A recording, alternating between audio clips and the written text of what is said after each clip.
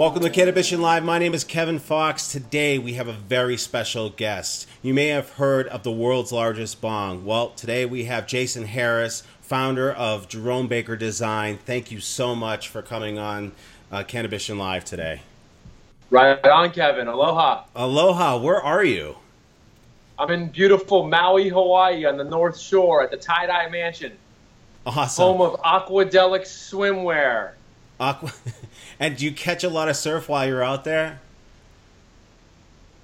Yeah, that's kind of the goal, is to get up early, go surf, and then do the rest of the day work. So yeah, that's kind of like a great place. I have the gym, you have the ocean, so I'm jealous. I think that's incredible. So thanks for being on. So really, you've been in business, you've been doing this for well over 20 years. What has been your inspiration from the start, and what continues to inspire you to make these beautiful glass art? So, wow. At heart, Kevin, yeah. I'm an artist. I like creating things. It gives me great pleasure to make a piece of artwork and get it out of me. I found my medium in glass through an old man, Bob Snodgrass. Yeah.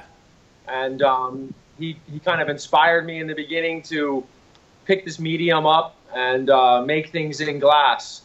And over the past 20 years, I've been doing glass in all various ways, whether it's fusing it, casting it, flame working it, slumping it, anything. I've been to many schools around the world, traveled extensively to different glass factories around the world, and just have a vast knowledge of the material.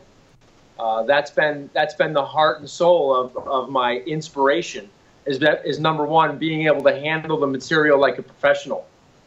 Number two, the inspiration for the Jerome Baker Designs faction of what I do is the fact that I make a water pipe. And this water pipe is used to inspire and change humans and change the course of what we do as a human race. So just that alone keeps me motivated to make cool tools to use within this cannabis industry. The other part of this piece that we make, as I've been told by Bob, that we're channelers of a different realm. And these pieces that come out are actually going to be keys to the big mothership. When it lands, if you have that bong or that glass piece made by us, you're going to be able to fit it in the hole and go into your door and take off with this big mothership. So one day, inspiration keeps coming. We're going to get there, baby. Now, a lot of people know you as Jerome Baker. Where did that all, you go by Jason Harris, Jerome Baker. Where did Jerome Baker come from? In the beginning of when I started making glass, again, I was an art major at the University of Oregon. I wanted to be a fine artist. So the bong thing was on the side for me, and I wanted to have a fictitious name that this thing ran under.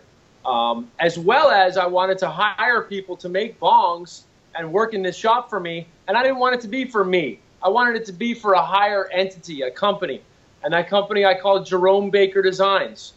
Jerome is Jerry Garcia's real name, Jerome Garcia. So I named it after Jerry, who's my superhero from when I was a kid. Baker, the act of getting baked.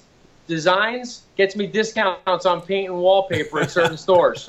So I figured it was a great hit. JBD kind of sounded like the JGB, Jerry Garcia band. Yeah. It all fit. It all flowed. I hired a lot of my friends from Grateful Dead tour. We started the factory and never knew what would happen in the end. It became, a legendary name in glass. And, a lot of other people since then have attached street names or pen names to their glass, being. And so before me, I can't think of one person who had their glass company called something else. And besides that, before me, there was only 6 other people. First was Bob, Hugh, Tori, Cameron, Chris Shave, me, and maybe one other person back then. So Bob, was it. Bob seemed to be a big inspiration to your work. I mean, what did Bob bring to you? I mean, how did he inspire you? Okay, so what happened, I'm going to go into a more broad glass conversation and say that in the late 80s, America was introduced to Kind Bud. We called it Kind Bud back then. I remember. It was a Northern Lights 5 to be exact, up in the Northeast. What happened was it started to come over from Amsterdam. It was trickling over from the coffee shops. It's starting to get into the colleges in the Northeast in America, Miami, LA. Some of the bigger hit cities had the good strains then.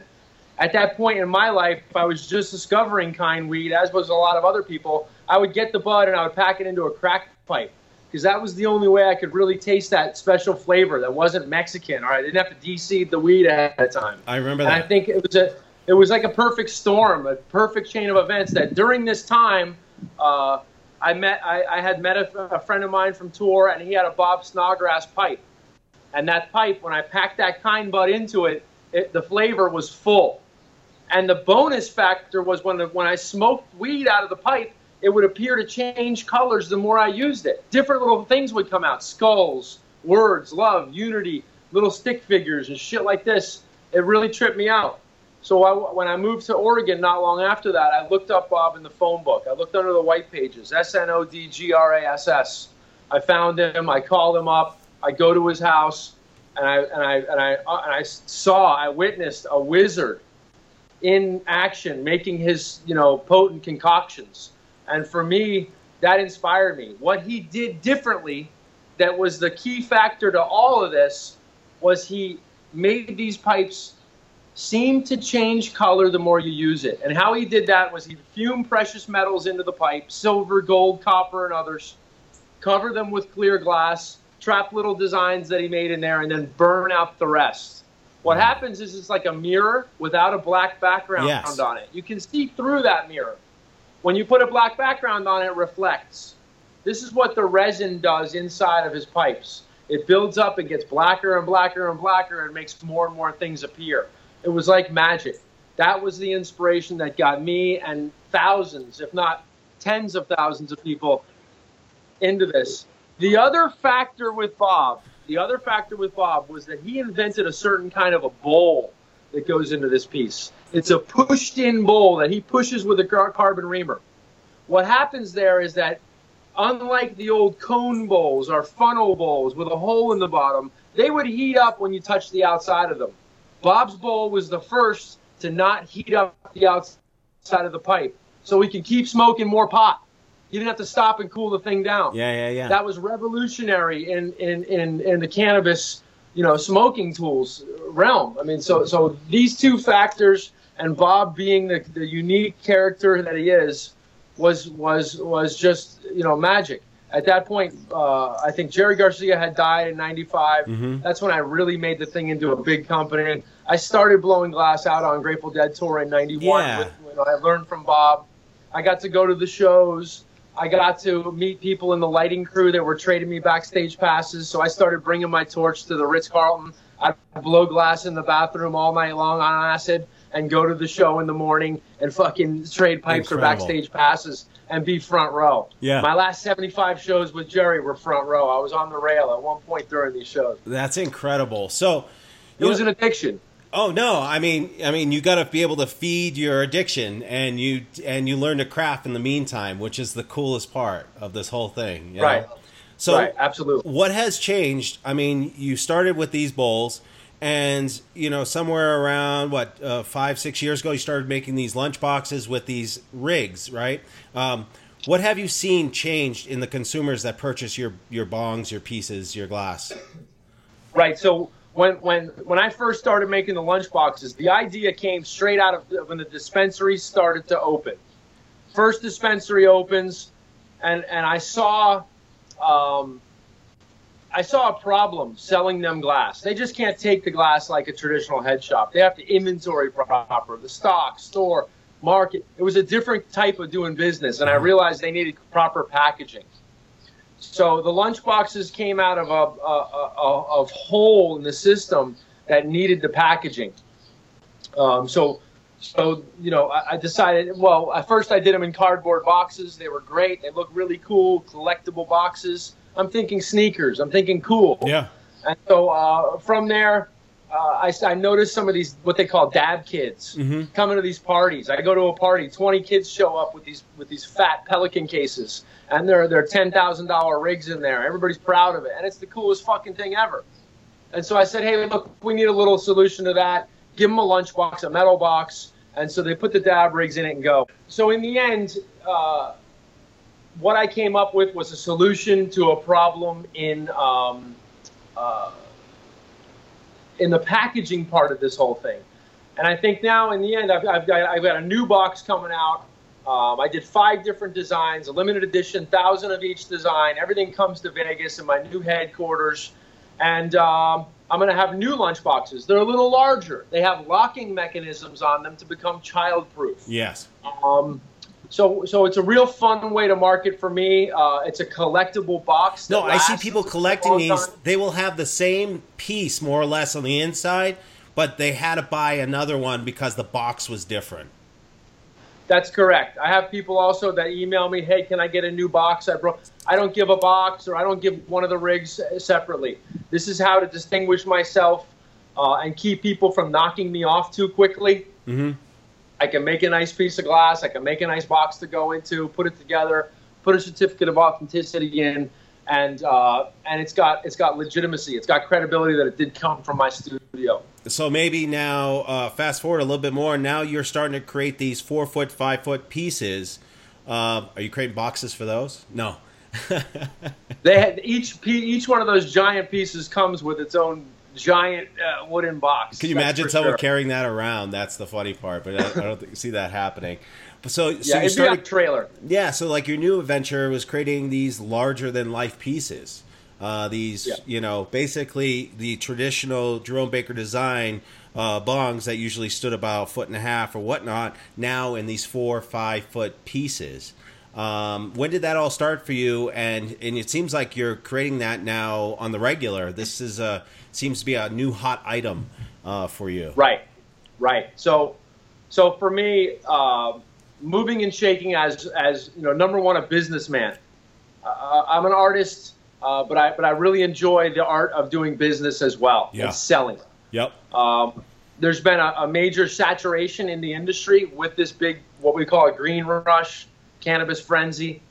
There's been a saturation in the industry. You combine that with the new Chinese imports and the DH gates of the world. Mm-hmm. It becomes very hard to compete out there in your standard headshot market. I try to sell to a lot of dispensaries. I try to make a lot of noise. And so for me, how do I float above? There's a lot of really talented glass pipe artists out there now. Eugene, Buck, Darby, Banjo. The list of names goes on. It could be 100, 200 deep of really, really quality, high-end pipe makers. I'm an old school guy. I have an old school technique that I like doing. And so I'm not going, of course, like any good rock band or any relevant musician, I make new albums. I try to make trendy, relevant products that are hip and trendy right now. But it's still you. It's still a little bit me, but real me is vintage in terms of glass pipes. Mm-hmm. How do I set myself apart? And right now, it's about making noise. It's about getting out there, being on the scene, going to these cannabis cups, going to the Kush Cons, going to the different events, the Seattle Hemp Fest, all these different great events that are wrapped themselves around cannabis, being relevant within that standard. And then what do I do differently? Well, because I have such a vast background in glass, people in glass, materials in glass, all that stuff I want to utilize. I don't want it to just go to waste. I got millions of dollars in traveling and schooling and everything else in glass. So I decided, let's start making some bongs that are more than just this average little bong that you can smoke out of. Let's make something that nobody else has done ever. And thinking outside the box brought me to, let's make some giant bongs. We started doing it out here in Hawaii. We have an incredible studio, Makai Glass. Mm-hmm. If you ever come to Maui, you're welcome to come by and see us blow glass live up there. Awesome. We make whales, turtles, dolphins, mermaids, all that shit. Yeah. But I went in there with this new bong idea, and we started making the large bongs, and it was a hit. Everybody loved it. soon, about a year after we started doing it, Leafly, the weed app, approached me, and they wanted to produce a picture with us making these pieces. Yeah. So we went to Seattle and did it, and we made a lot of noise on that first blow. After that, we've been approached by Cannabition to make the world's largest bong for their museum, and so that was part of this second Bongzilla blow. We go to Brooklyn in 2 weeks on the 8th, 16th, 17th, 18th of June. We'll be in Brooklyn at Brooklyn Glass. Isn't that Everybody's during the invited Dead shows? to come. That's during the Dead shows over there. During Grateful Dead at Citi Field. So feel free to come by and check out the blow. We'll be working our asses off and going over to the show and getting high as hell at night. So, this is what's going on. I feel like for me, it's a passion that's unveiled itself in a way that makes reverberation in this cannabis industry. Now I have a benefactor that's helping me greatly get through and navigate the financial hardships of doing these kind of large projects. You do what you do best, and then hire somebody or get somebody that knows the rest. Right. No. Right. So these blows are over $50,000 each to go out and do with all these people and all this catering and all this film work. So to finance that, we have a new company in Canada called Weekend Unlimited. They're a cannabis and culture and branding company, and they've helped us get through these different blows that we're doing right now. So it's enabled me to unleash as an artist and get the best glass blowers in there, use the best color, not worry about spending, and be able to make some crazy masterpiece just because it's cool. That's art. That's it. It's not pre-sold. It's not like this. So where we show these pieces right now in Las Vegas, there'll always be a floating show over at the Cannabition Museum. And you can easily walk from the museum to the Jerome Baker headquarters and see a vast array of these pieces. That's incredible. We'll be set up in Vegas by October to make this large-scale pieces there. We're going to create a Blue Man Group style glass-blowing show that happens a few nights a week, and we're going to make these ultra-large bongs in Vegas so anybody can come anytime and witness this incredible act of wizardry. That's incredible. So let's get into the world's largest bong. Over the 420 weekend, you created a lot of different pieces, including those 4-foot, 5-foot pieces, but you were also with Charlie Lowry and a bunch of other great artists. You were constructing the world's largest bong. This has got to be on record or no record, probably the largest piece that you've probably ever created, correct? Absolutely, by far. And with that, did you have to consider different materials, how it was built? I mean, you're shipping this from Seattle to Vegas, how it's going to be finalized and constructed. Tell us a little bit more about the phases, and tell us about phase one that happened over the 420 weekend. So before the 420 weekend, we had to engineer exactly what we're going to make. And I brought in a couple people, architect, engineer, and a solid glass sculptor, Charles Lowry, and we kind of sketched it out and understood the dynamics of what we were about to make. And then we got our team together. We all met in Seattle, and in the hot shop, we executed these sections of this 24-foot piece. So you basically have, 8 sections, 3 foot each. They're gonna stack on top of each other. In between each section, we call it a volio. It's an Italian word for a piece that's between a goblet cup and a goblet stem. It's a securer. So we put these avolios in. The thing sits on a metal stand. It's got a stairway that goes up to the top of it. It's got security up on the top of the thing so it doesn't fall over at any given point. It's got cleaning capabilities from the bottom, and we have a giant ball. I mean, the thing must be 3 or 4 feet around here for the bottom of the thing. So we're really excited to go get an install on this and get somebody to actually smoke it. So will you have to torch it, build it on location? I mean, how's that going to work out? So what happens is when we get to a scale of this level, because you really can't stick that in the kiln, you know. You could. There are kilns large enough to anneal a piece that big. Okay. Okay, but the smart way of manufacturing the piece is in sections, and it's to use a laminate. We actually chemically get the glass hot enough right at the seal point and seal it. Wow. So it's very tricky to do. And it's a one-shot deal for each component. If we were to put two pieces together and they go together wrong, we have to remake those pieces. Well, that's what I was going to say. If everything goes right, this thing's going to be perfect. But you're going to have to go and create another. If it cracks in the meantime when putting it together, what's your backup plan? Is it just going to get shorter, the bong, or or do we have another? No, we've created a couple of extra sections in case we had any breakage. We also had to remake one of the sections because we had a slight hairline crack inside of it. So we're just paying attention to little idiosyncrasies that go along with it. We know the material well enough. We know we could have potential problems and why. So we just try to account for that ahead of time. If we have to make extra pieces, we do, which we've made a couple. You're using uranium, so this thing's going to be able to glow? Yeah, what we've learned in the past is that there's a green glass out there. They've used it in antique glass. It's a green uranium look on the glass, and it's actually uranium mixed into the glass. And what it does is it creates almost a glowing effect. Well, when you shoot it with a black light, it lights up. Wow. Glass is a conductor of light. Yeah. So if we use this uranium and we shoot it with a black light, and we can sectionally shoot it, so we can light one section up and blow one section out, all while it's sitting there at the museum. For me, it adds a great trippy vibe that's only, has synergy with the cannabis movement. It only has synergy with the bong.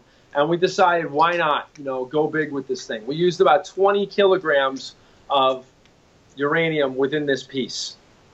It's pretty darn incredible. I mean, I was there on location to see it being built piece by piece. People expected it to be all done in one piece, but, that's almost impossible, plus having to travel and everything else. I'm really excited to see Phase 2 get underway, and then the unveiling, which will hopefully be at the grand opening of Cannabition this summer. So that's awesome. Right. We do unveiling, but my exciting part is not when the guy comes and smokes it and clears it, or we get dabbing Granny. If you're watching, we want you out there. She can do it. But reality is, when we get the girls in the bikinis to come clean this thing with the ladder, and make sure it's all spotless for the next smoke session to be, this is going to be fun all around. From the design, making, unveiling, smoking, cleaning. It's a really fun energy. The bong itself will become this go-to thing, this oracle. We'll call it like an oracle, yeah? Yeah. So it's going to have a lot of different energies that we can put around it. To me, that's the magic of this whole project. Well, one thing I just want to say that was incredible is you had a community there that even allowed ashes of one of your community members infused into one of the marbles. I thought that was just incredible. The community allowing that, and it was beautiful. We have certain people in our circle. Yeah. Not only do we have the people that handle the glass, we have just as many, if not double that amount, that are our sanctum, our inner circle. And those people are attracted to the whole energy of what happens with what we do. Yeah. Because it's so fun to watch making glass. It's kind of an attraction. People want to hang out and be there. Maybe they want to be security. Maybe they want to help do the electric. Maybe they want to go stand over here and clean the floor, just because. I saw people getting drinks. I saw people feeding people there. The guy whose ashes that we did was his daughter. That's Biker Tom. He's the guy that always shows up with all the Harley guys and hangs out and makes sure things are secure. Or if any of those head shops don't pay us out there, Biker Tom's going to be at your door making sure you pay up. So with that, he's one of our guys. When he comes to the chain and says, hey, my daughter passed away, here's her ashes, I want it to be part of what you're doing, it's not a question. That's kind of how we function. So last question, is there a name to the world's largest bong yet? Right now, I'm the kind of thing that says, let's not name the baby till he's born. Okay. And then maybe spend a day or two with him, and we can really say, this is what he is. That's my thing, but I was commissioned to make this piece for a higher power, which is Cannabition. Yeah. So at that point, you know, it's many people's vision that's kind of going into this thing. I'm going to let it morph let out. the audience maybe, you know, whatever they call it, it becomes. I remember in college, I had a giant plastic graphics, and its name was Loose Lucy. Nice. And whenever you want to get high, you take Loose Lucy out. You know what I mean? I had the same 6 foot. I call it the grave digger because it puts you 6 feet under. It was a 6 foot bong, you know? Yeah. So everybody has their and that all comes through experience. It doesn't just, you just don't get the bong. It's like, it's an experience, and then all of a sudden one day it has its name. So that's beautiful. Well, I really appreciate you coming on Cannabition Live. I'm excited to get into phase 2. See you again. Maybe I'll show up in New York. Definitely see you in Las Vegas. And I know we're going to have you on the program again. There's going to be a lot of great video coming out about the world's largest bong, as well as your community. And I'm really excited to show more of Jerome Baker Design. So just real quick, JeromeBaker.com. Go check out the website. Instagram at Jerome_Baker. You know the schedule. We have Brooklyn coming up, 16th, 17th, 18th of June. We have the install in Cannabition beginning in July. July 9th, 18th, we're throwing a rager at the Jerome Baker headquarters in Vegas. Everybody's invited. July 28th and 29th, I'm in Wertheim, Germany, doing one of the most complex bongs we've ever made. It'll be multi-dimensional spinning gadgets and everything else in this piece. And I'm working with a guy who makes nuclear reactors from glass. Wow. So we're going to have a whole nother element to throw into this mix. This bong that I make, I'm sure we're going to drag it over to Cannabition for some sessions too. So it's going to be fun. Keep track of the schedule. Keep track of the website to find out where we are and what we're doing.